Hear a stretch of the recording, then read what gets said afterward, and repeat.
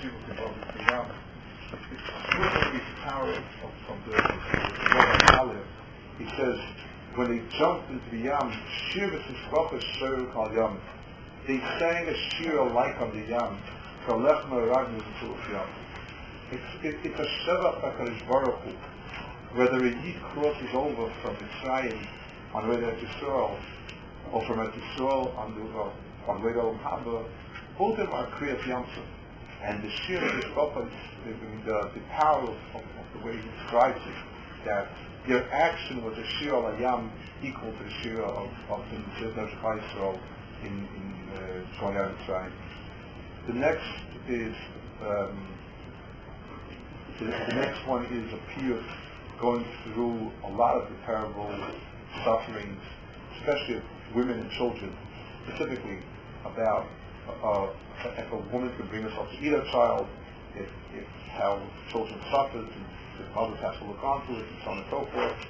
And it finishes with one stanza. Ruach HaKodesh replies, you're telling me about how terrible these things are, but you're not telling me about what you did with Askaria and the Navi that you killed. There's a certain Zeluma in Klal Yisrael's Midah of Chesed, Rachmanis of Chesed, is very, very much Tavua, and the Nefesh Chaisol are Rachmanim, and Gomer Chasadik, that's their Matthias. The mothers of Klal Yisrael especially have an extraordinary Midah of Rachmanis, Chesed. It's a Teva of a Bas Yisrael, it's a Teva of a mother. In Klal Yisrael, that has the extra dimension, besides the normal Midah of Rachmanis that a mother has, the extra dimension of Klal Yisrael.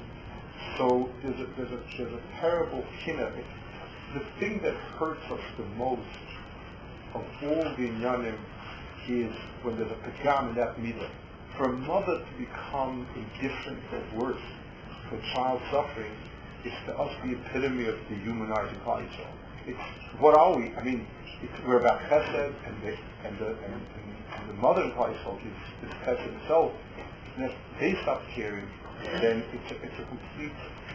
It's uprooting everything that makes us what we are, who we are. And Ruach HaKodesh answers, the midah of HaKadosh Baruch Hu is empty. And if you killed a Kohen and a Navi in Beis HaMikdash, and just literally make believe as if it has no consequence. In other words, where is there a drop of emes in that time? And so it's a tremendous. It's Kilu Klal Yisrael is crying out from its midas HaChesed, where it hurts the most, and HaKadosh Baruch Hu is replying with midas emes, where Kaviyachol, that's the biggest pagam in Torah. By the way, the Rosh Hashanah are emes of all the words in Puff. The whole thing has a chayim of emes to it. Very interesting set of the kinna. If the Chalmud Hashem Kil Yom